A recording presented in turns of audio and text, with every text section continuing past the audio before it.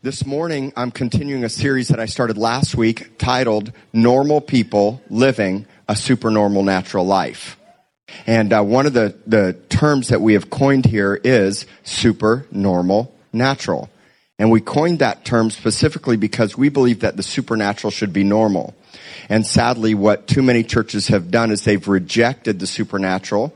They've rejected it based on, Pentecostal craziness or charismaniac manifestations or things that are unhealthy, and they've made the move of the Spirit abnormal, sadly. And so if you have grown up in a church where there wasn't, prophecy and tongues and laying on of hands and all those other things, to you, that could seem very abnormal. Now, you're not going to see a lot of that on a Sunday morning because on a Sunday morning, we're much more of a tour guide. We have a lot of people that are visiting, that are checking out Rock City Church, that don't know about us and who we are. There's a lot of misguided understandings about our church, and we're going to talk about that. But what I really want more than anything is that when people walk in, they experience love, they experience health, and they experience what real, normal Christianity should look like. And Christianity without power, Christianity without signs and wonders, Christianity without a move of the Spirit is dead, dry, and has very little effect. It'll have very little effect. Now, I've said this 1,000 times, and I say it over and over and over again because there's so many new people that are visiting.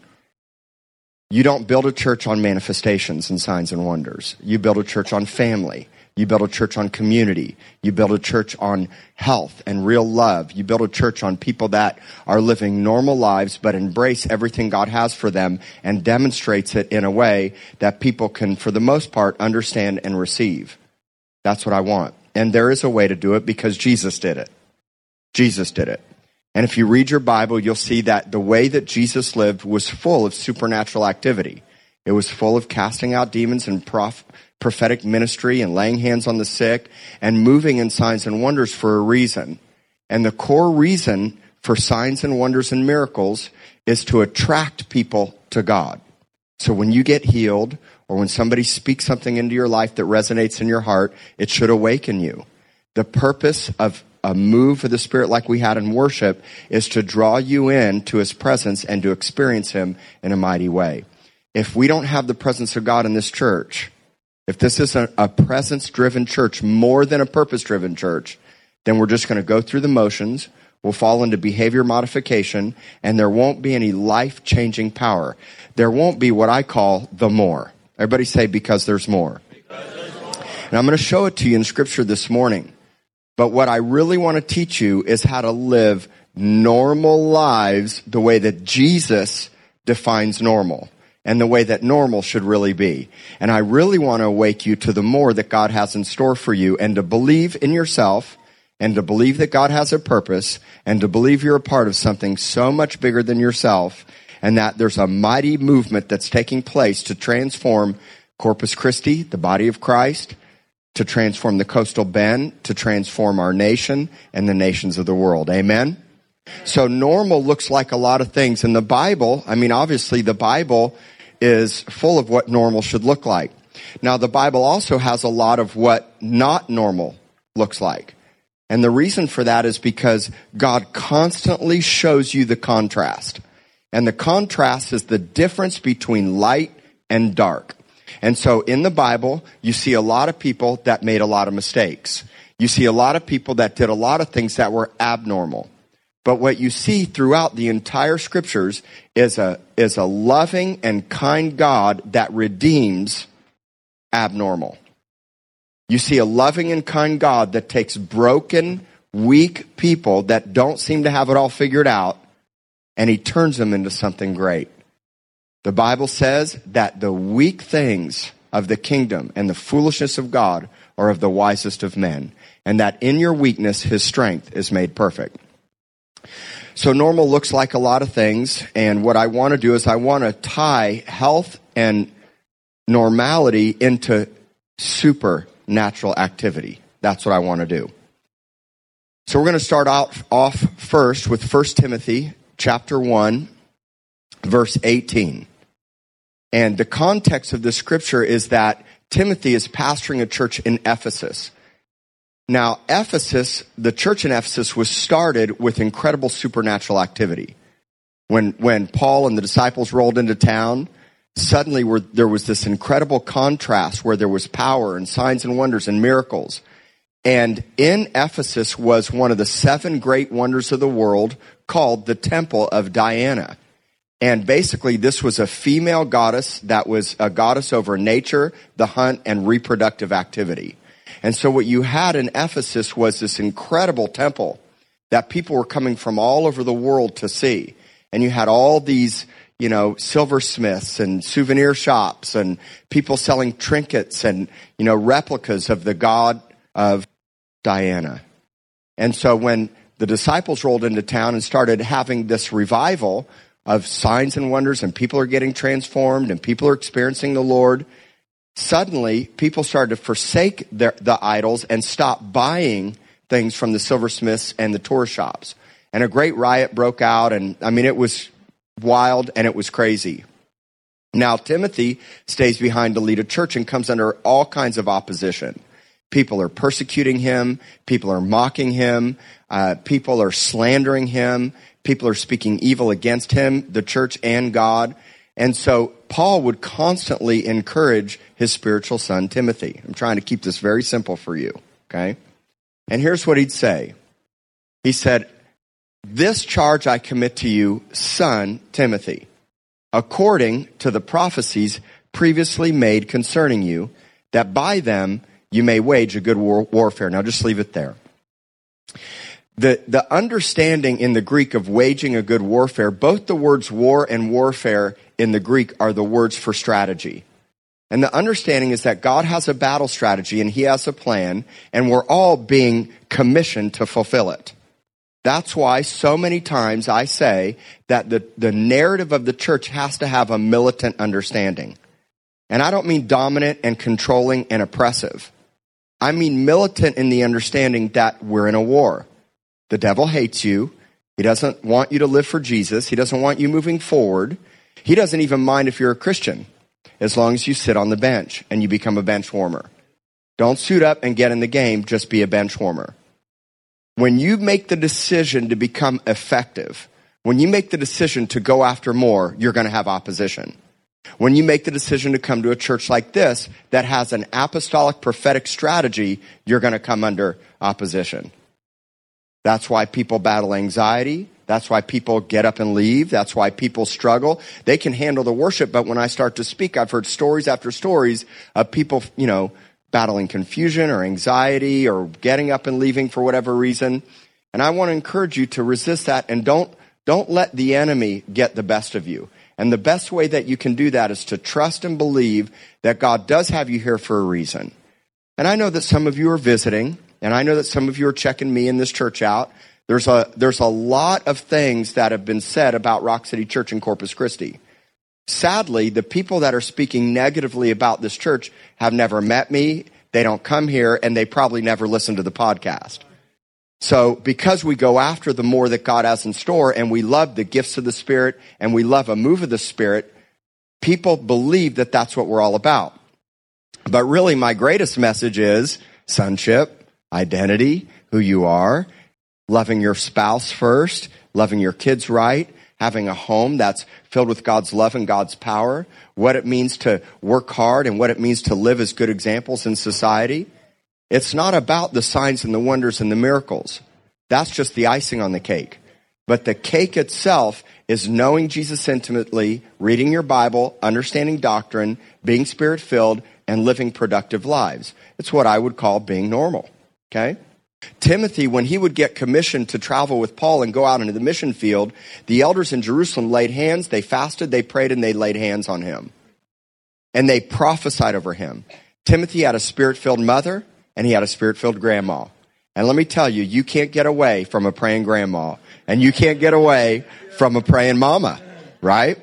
And so Timothy had all these promises spoken over his life, and he knew the scriptures. The Bible says that Timothy knew the scriptures from an early age. So here he is in Ephesus, a place full of witchcraft, full of darkness, full of sorcerers, full of new age. And he's basically planted a church and coming in under massive opposition. And so Paul says, remember those prophecies that were spoken over you. And that's why we have to have a apostolic prophetic church. Ephesians 2 says that the entire church is built on the foundation of the apostles and the prophets, with Jesus as the chief cornerstone. And it doesn't mean that we're always prophesying over each other all the time, nor does it mean that all of you are prophets. What it means is we live prophetic lifestyles. Let me give you the most simple definition of a prophetic lifestyle. You spend time with Jesus and you get your daily bread. Because daily bread means that Jesus is speaking to you and communing with you. If you're hearing God's voice, that's prophetic. If you speak what God tells you, if you start living what God tells you, that's prophetic. It simply means to become an instrument or a steward or a mouthpiece with the promises of God, to live them and to speak them and to be examples of them. Guys, people are going to try to label you when you start saying, I hear from the Lord and the Lord started to speak to me about this and I'm going to live. In fact, our society slowly over the course of time is going to begin to believe that you're crazy because you hear God's voice. All right, it's already been in the news. People are going to think you're hearing, because what happens is the devil uses masquerades himself as God's voice and tells people to do like idiotic things, and they say, well, God told me to do it, when God never told him to do it. It's the little g, not the big G, okay? And so we're talking about what's normal in the context of, let's pull the scripture back up. Timothy would have these prophetic promises over his life. And so Paul, his spiritual father, would remind him, take those prophetic words and warfare with them. That's why I have apostles and prophets come into this church. We are a for-profit church.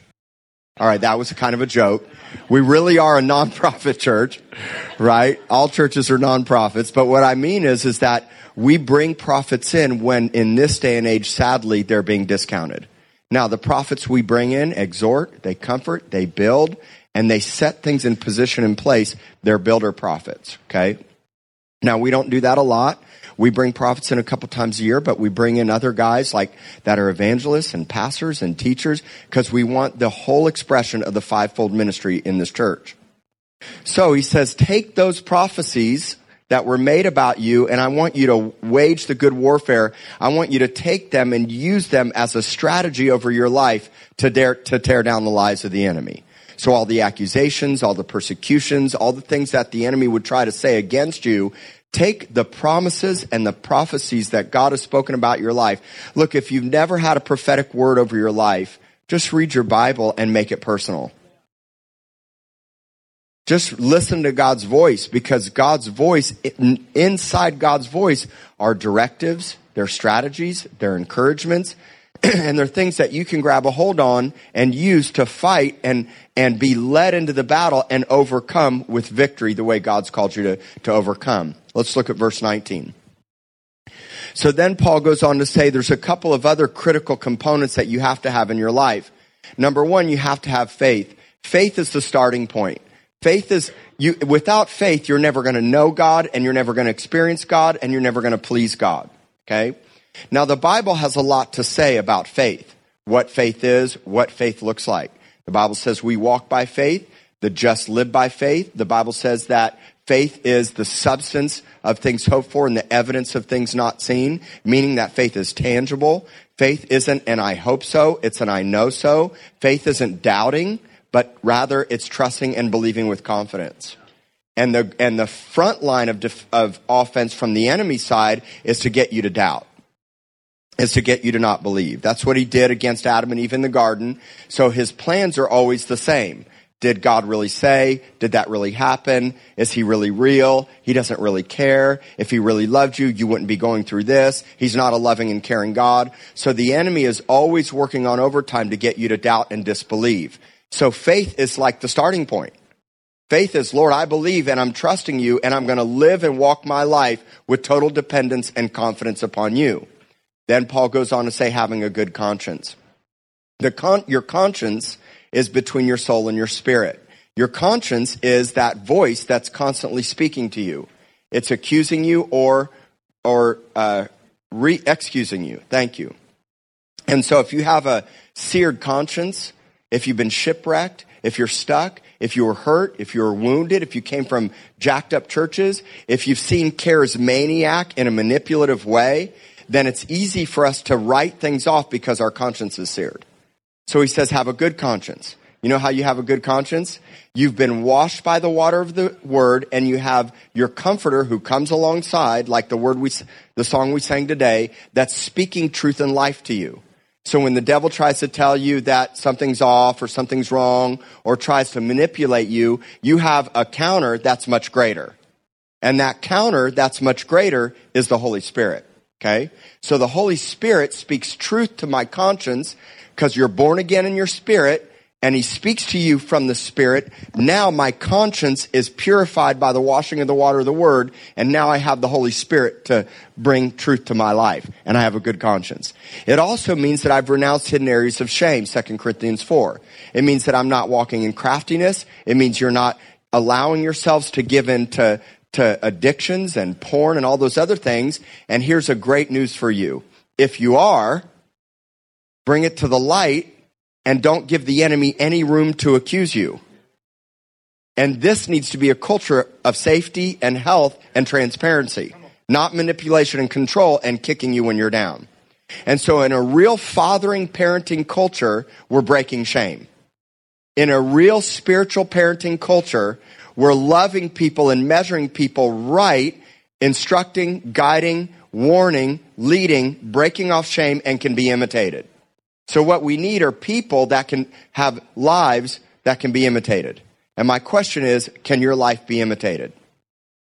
As we're talking about living as normal Christians today. Because imitated lives will be attractive.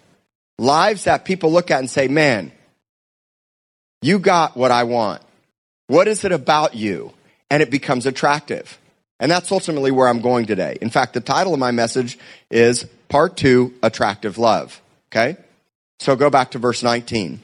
So you've got to have a good conscience. Now, that's where the Holy Spirit comes in. That's where family comes in. And that's where time, patience comes in. When people first get born again, they're a mess. And it takes sometimes years for people to grow into maturity and who they're called to be and to bear fruit.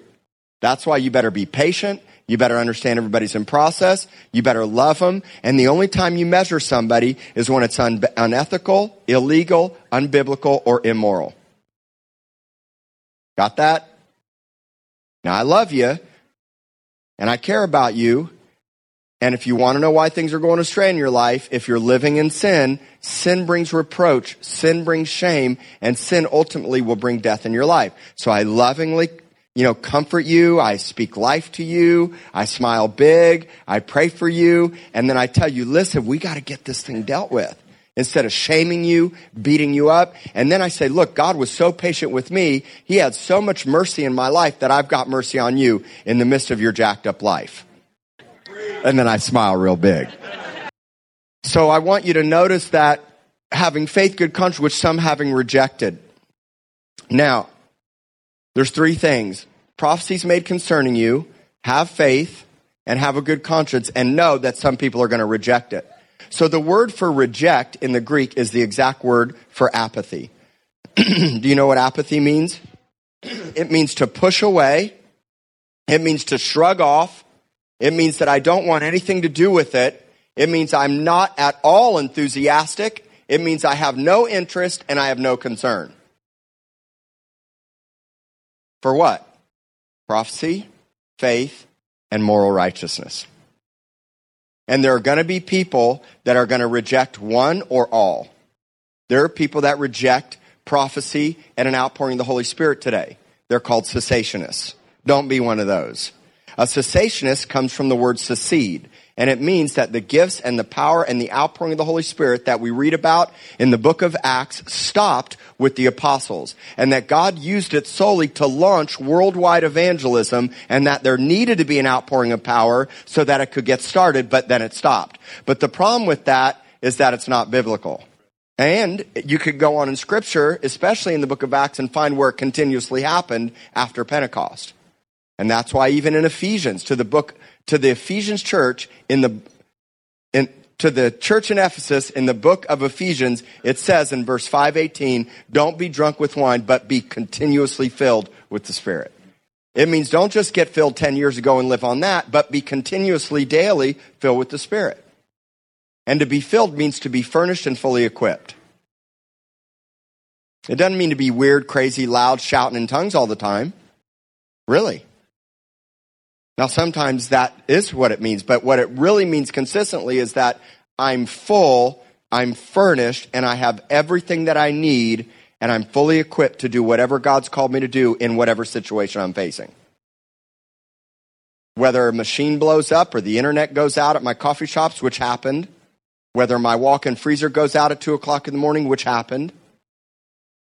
Whether people here that I love dearly walk away, which happens. Whether somebody has an affair on their spouse, which happens.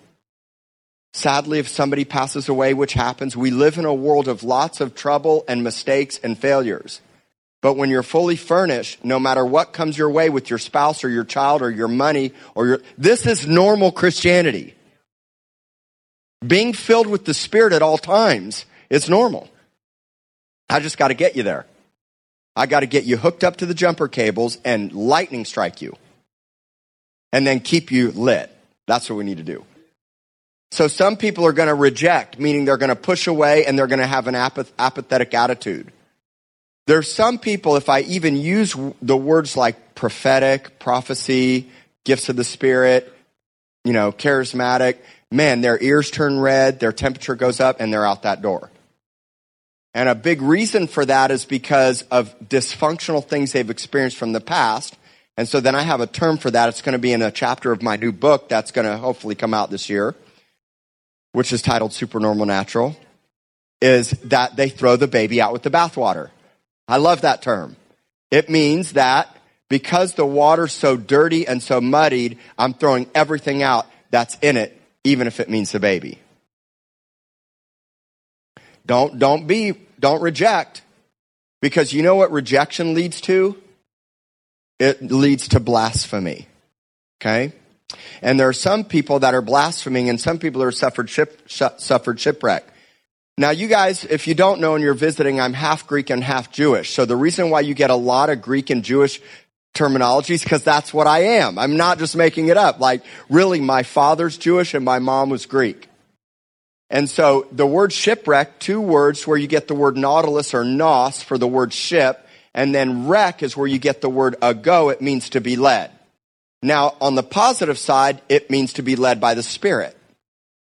And you see where I'm going. The ship got wrecked because the compass was broken and the ship was being led in the wrong direction and therefore got stuck or stranded. It means to be stuck or stranded. And it comes from the understanding that you were led the wrong direction. Your compass is broken. And we have a lot of people that are living lives with a broken GPS or a broken compass. How many of you have ever dialed in a direction in Apple Maps and it led you the wrong way? So I go to Google Maps.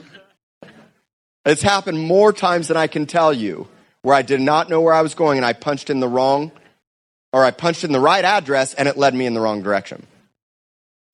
And so some of you may feel like you've got the right coordinates, but you're being led in the wrong direction. And it comes from being apathetic and rejection. It will cause your life to feel stuck. And if we're doing things right at Rock City Church, a lot of people will come here that are stuck, and you're going to get unstuck. That's what a good church does. It gets you unstuck. And if you're feeling stuck today, let's get you off the reef. Let's repair your ship. Let's fix your compass by getting the Holy Spirit inside of you and get you moving with the wind in the right direction. Amen? Now that's a good word. Now here is the contrast, verse 20. Now I don't have a full understanding of this scripture, and let me just tell you, I have really no concept of what it means to say I'm going to hand somebody over to Satan. But it's in the Bible. And it says that Paul handed these 2 people over to Satan. Why? Because they blasphemed. Okay? Now, here's what I wrote down about blasphemy. Okay? I wrote this down. Everyone is being led by someone or something. When you're guided in the wrong direction and you're listening to the voice of the enemy, apathy sets in, you lose an interest, you lose concern, you lose enthusiasm, and you begin to believe lies. When you believe a lie, you'll often speak a lie. So blasphemy means to speak evil. It means to slander, it means to reproach, and it means to rail against. So these aren't people that just reject experiences in the Holy Spirit and a church like this. These are people that actually take it to the next level and start speaking against it. Now, God will even use that. In fact, Graham Cook had this vision of all these people over all the years, picketing him and persecuting him for all the prophetic ministry that he had. One of the nicest, most loving guys you'll ever hear. And God showed him a vision and a dream that every one of those blasphemies were actually chiseling and preparing and sculpting his future of what he was going to become.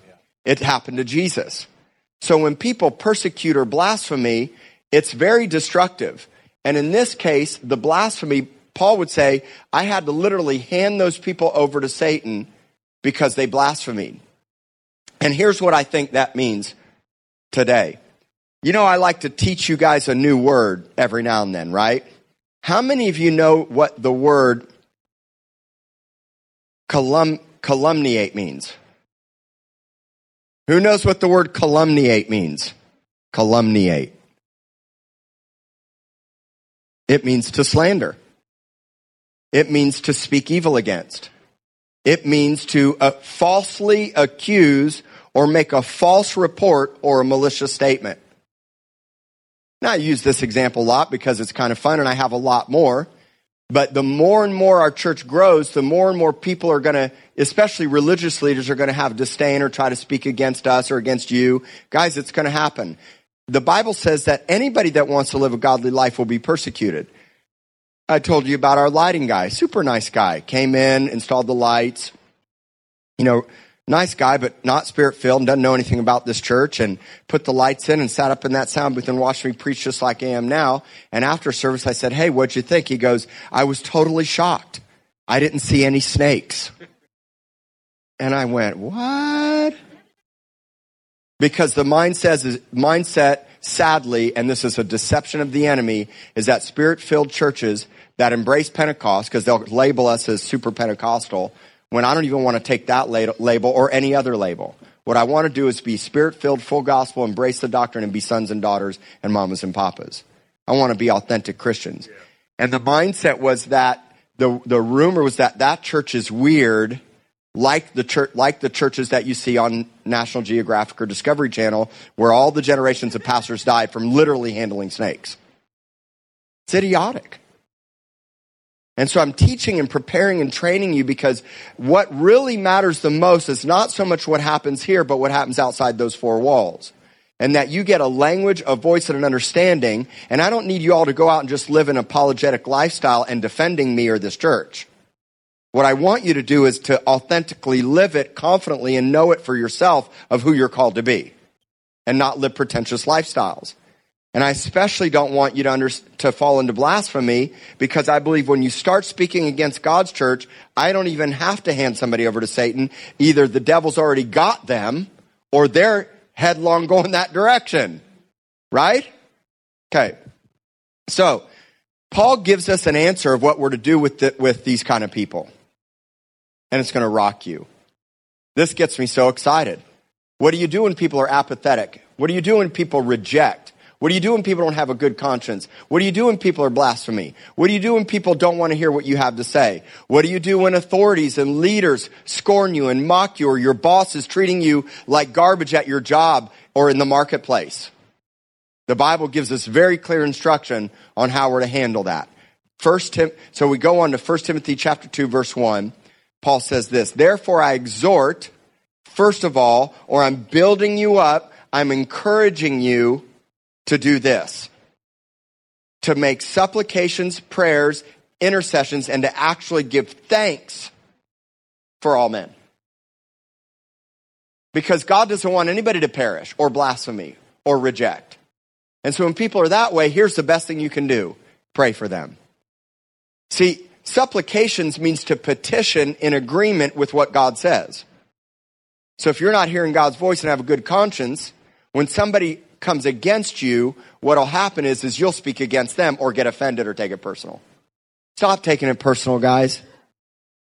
The more I hear about the church, I don't take it personal. But what I do is I teach culture, I teach health, and I teach life, so we all become a mighty force together as a family. And so to make supplications means that I'm seeing you the way God sees you, and now I'm coming into agreement and praying for you the way God wants me to pray for you. That's what supplication means. And then I'm praying and I'm interceding. Prayer is your first offensive strategy in every situation you face. If you have an issue with your spouse, a coworker, a boss, or anyone, and you haven't prayed for them, you have no right to have that issue. And in fact, what happens is when you start interceding and supplicating, meaning I'm asked, Lord, how do you feel about that person? Lord, that person has offended me and hurt me and done me wrong. God, how do you feel about that? And the Lord says, remember when I was hanging on that tree and I said, forgive them for they know not what they do? And you start to see that spouse or that friend or that person or that coworker or that boss or that other church leader the way God does. And I say, they just don't know. Lord, I just pray, God, do what you want to do in their life. Touch them, heal them, fill them with your spirit, give them wisdom and understanding. Lord, I pray for a dream in the night.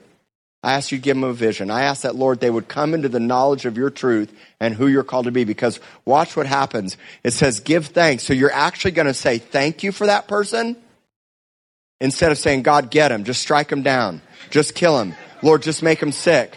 Lord, get vengeance. That's dysfunctional Christianity. Verse 2. Who are we giving thanks and supplicating, praying for? For kings and all who are in authority. Why? That we may lead a quiet and peaceable life in all godliness and reverence. So we're praying for all kings and every single person that's in authority over your life, instead of having issues and being offended and gossiping and speaking negative about them. Because there's a king that's greater. And when you understand sovereignty, you understand that God has the ability to turn the hearts of everyone. Even the most wicked, wretched, murderer, adulterer, oppressive person. Because Jesus went through that. And Jesus loved and submitted and prayed like a sheep being led to the slaughter. Now, I'm not saying you should be abused, especially if you're married. If you're in an abusive situation, I'm going to encourage you to get out immediately and get help immediately. And as I've said before, abuse is cause for divorce. But at the same time, we've had abusive relationships in this church that got healed and got fully restored, and the marriages are better than they've ever been. But I am saying if you're in an abusive situation, get out and get help right away. Okay? So we're to pray for kings and all who are in authority because there's a greater king. Say there's a greater king. When you start to see the kingdom from the light that I'm teaching you today, it's a game changer. So you do all those things for this purpose, to live a quiet and peaceable life in godliness and reverence. Now, let me tell you what quiet and peaceable does not mean. It doesn't mean inactive. It doesn't mean I'm a loner. It doesn't mean I'm a hermit. It doesn't mean I'm going to go become a monk. It doesn't mean leave me alone. I got my life to live and you got yours, and I'm not going to be involved in anybody else's and you're not going to be involved in mine. That's not the Christian way. Jesus lived a public life, but he also had a private life. And everything about Christianity is public in the sense of it's all meant to be put on display. So the mindset of quiet and peaceable means it's a position internally, and it means that on the inside I'm living in rest and stillness and confidence, because that's the best way to lead governmentally. Because remember, Jesus is leading from a seated position. So to live a quiet and peaceable life means keep your seat. Everybody say, I'm keeping my seat. So when I got on a flight to go to Myrtle Beach not long ago, the first flight out was at 5 a.m. And I pick aisle seats on all my flights. I want to be able to get out if I need to, if there's a situation. I want to be able to move. I don't want to be blocked in by a couple of people. Not that I'm in fear. I just want the freedom to see and to move if I need to. Okay? And so on the first flight, a tall guy comes in. It's early, 5 a.m, and he's tall. I look at him and I say, would you like to have my seat? He said, sure. So I move over. And I instantly came under a massive wave of conviction from the Lord. He's like, I didn't want you to move your seat. And he had even told me before to keep my seats on the flights. But I moved and I was just like, man, Lord, I don't know why I did that. The guy was tall, whatever. I'm sorry, and I wound up having this like bawling my eyes out experience with the Lord. It was powerful. Really, it was powerful. Not because of that, just because I had worship. It's 5:30 a.m. I'm tired. I have really good times with the Lord at that time. And so on the next flight, the Lord says, don't do that on the next flight. So on the next flight, I'm on the aisle, somebody's at the window, and I am not kidding you. The guy that comes to sit in the middle is like 6'5". Really, he's ducking as he's walking down. And I said, I'm keeping my seat. And the guy comes in and he's crammed in his knees. And I somewhat felt bad, but I knew what the Lord was telling me. And let me tell you, I hope you meet this guy one day. We had the most awesome talk about Jesus. This guy had just started a new church with 4 other guys. They left a denominational church to start a Spirit-filled church, but they had no idea what they were doing. And he had 1,000 questions. And school was in session the whole flight.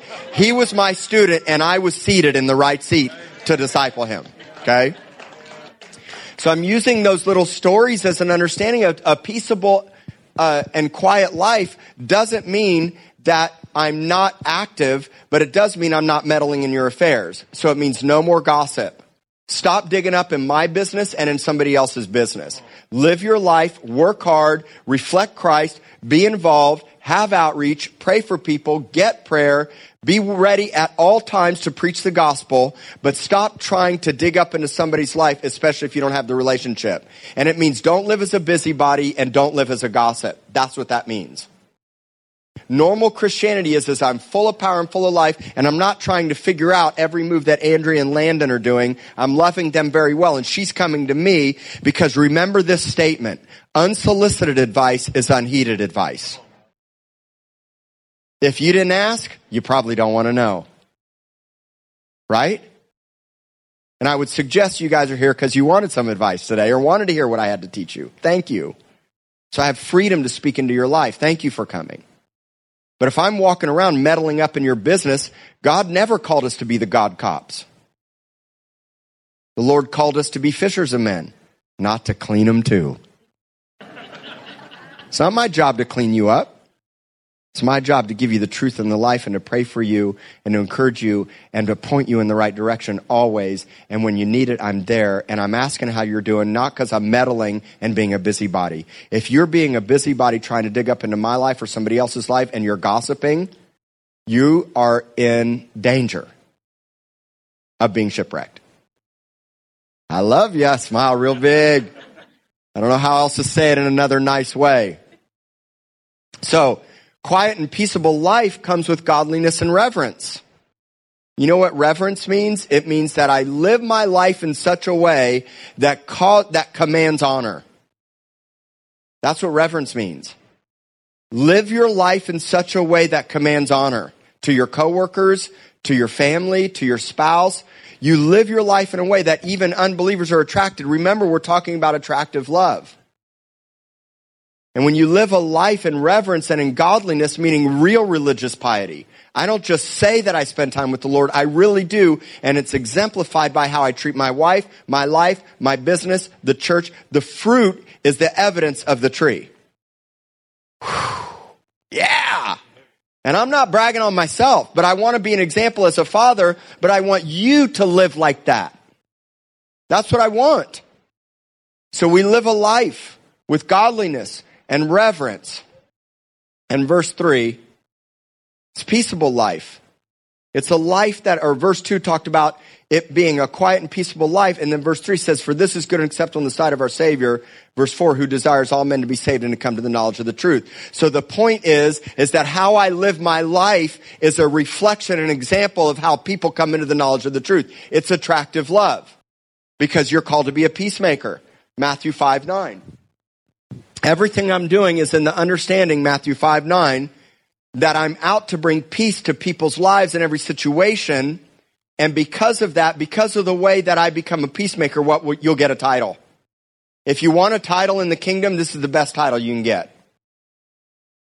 We're waiting for it to come up on the screen. Sometimes the computer moves slow. Matthew 5:9, blessed are the peacemakers, for they shall be called the sons of God. There's your best title. If you're on Facebook ranting and raving, we were called to pray even for President Obama. And I know some of you hate that with seething hate. The Bible says that all authorities we're to pray for. Doesn't mean I agree with all their decisions. I don't even agree with every single decision that President Trump makes. But you know what? I pray and I support and I love and I give my life fully to a reflection of what Jesus would do. So, peacemakers are called. Peacemakers have the best title. They have the best title. Here's why. Because people will look at you and call you something. And you know what they'll say? Oscar, you're the real deal, bro. You are the real deal. You guys, the way you love, the way you care, the way you live, you live. I'm the president of an outlaw biker ministry. I don't flaunt it. I don't show it off. Because that's not what it's about. But we reach people that'll never even shake your hand. And you say you're a Christian, they're like, I hate you. But some of these guys love me. You know why? Because they see the fruit of my life and they know, and they've even said, you're the real deal. I'm going to leave you with this scripture and then we're going to pray. 1 Thessalonians 4:9-12, concerning brotherly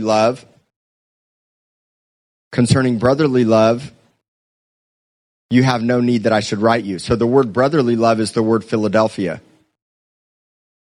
It's the city of brotherly love. It's benevolent love. It means we're each treating each other properly and it's beneficial love. I'm doing things for you, you're doing things for me. But that's not the highest form of love. The highest form of love goes on where it says, for you yourselves are taught by God to have agape love for one another. You got to be taught by God. So Paul's saying, I don't even need to teach you. I shouldn't even be writing you concerning brotherly love because you should be being taught by God. Normal Christianity is that we're not coming every Sunday to get our fix or to get our word or watching it on Christian TV. You start to live it for yourself every day and you're eating and drinking from the Lord himself and you're hooked to the vine and you are moving with him at all times and you're not just getting it here. We get it here. We need it here. We need it together. God orchestrated and designs this. But the greater thing is that you're coming to the place where you're being taught by God directly. And it's doctrinal and it's healthy and it's not immoral, unethical, or unbiblical. Right? And that takes family. That takes measuring. He says, you're taught by God to have agape love. The best form of love brings the best form of brotherly love. Okay, verse 10. And indeed you do so toward all brethren who are in all of Macedonia. But we urge you, brethren, that you increase more and more. Everybody say, because there's more. And I got to increase. Now we decrease so that he can increase, but we're increasing more and more in the way we love and the way we demonstrate that love. Verse 11. Here's a great 411 for you. To aspire means that I have an aim and a purpose and a movement and a direction and a guidance in my life. It means I have a goal. It means I'm ambitious for the right reasons. It means I labor and I work and I do so in a way that's honoring and receives honor. That's what the word aspire means. Aspire to lead, here we go, a quiet life, to mind your own business and to work with your own hands as we commanded you. To mind your own business means stop gossiping. Stop living vicariously through other people on social media. Love them, support them, stay connected for the right reasons. But God has dealt each one of us a measure of faith. And we all have a set of circumstances in our life that he gives us a hand to play. And your hand is going to be different than the person's hand next to you. There'll be some similarities, but it'll be uniquely you. Now, the Lord wants to come into your life and help you play it right. You understand? And so focus on what God's given you. Learn to work hard. And this whole context of this scripture is get a J-O-B. Get a J-O-B, people. The Thessalonian church, there were people in the Thessalonian church that were not working because they were waiting for the rapture. I mean, that's as dysfunctional as it gets. Jesus is coming back. What's the point? I'm going to sit back and not do anything. And Paul says, even when I was among you, didn't have need of you because I work with my own hands, because Paul was bivocational. And I'm a big bivocational guy. I own businesses. I work. We manage $1 million of revenue. I pay $100,000 in taxes every year. I employ 22 people right now and pastor this church and lead my family. And if I don't do it with a place of quiet, rest, and peacefulness inside of me, I'll be fried out, burned out, and I will be a mean, wretched old pastor. Who wants that? But instead of my employees quitting and leaving in high turnover, I haven't had an employee leave me in well over a year, and the average is 3 to 5 years. I had all my employees pre-hurricane and post-hurricane without losing any, and now my employees are coming to know Jesus and getting born again. I forgot about my coffee. All while we drink good coffee. Cheers, everybody. Life is good. Let's love Jesus and live normal, super normal, natural lives, and let's be attractive. Can we do that? Let's stand up and lift our hands up to the Lord.